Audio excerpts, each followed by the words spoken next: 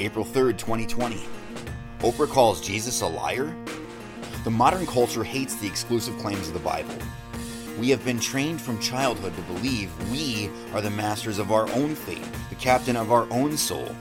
And the truth is, ideas have consequences, and the implications of ideas have longer legs than we ever could imagine.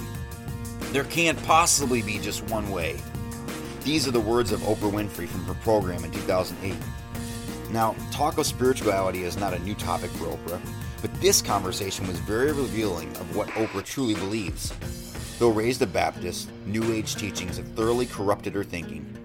In this episode, she says, there are many paths to what you call God.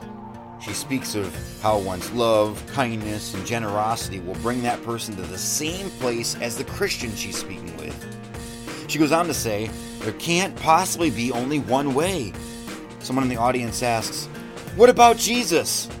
At this, Oprah's reply is, what about Jesus? There cannot possibly be only one way. This woman has had a very successful career and a large following, which until recent years dominated the charts. She has for years had millions of women who have tuned in and appreciated Oprah's brand. And here in this episode, with millions tuning in from all over the world, she calls Christ a liar. She says there cannot possibly be only one way. What did Jesus say?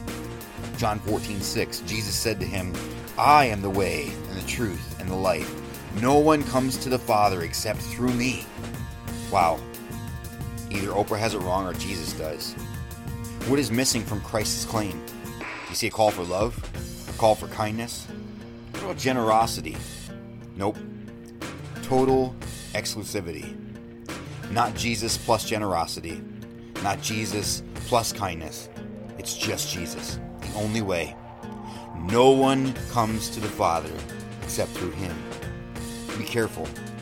Love, kindness, and generosity are good things, but they are no way to God. When we are confronted with things like this that may sound good or true, we have to check it against the Scriptures. They are a lamp to our feet and a light to our path.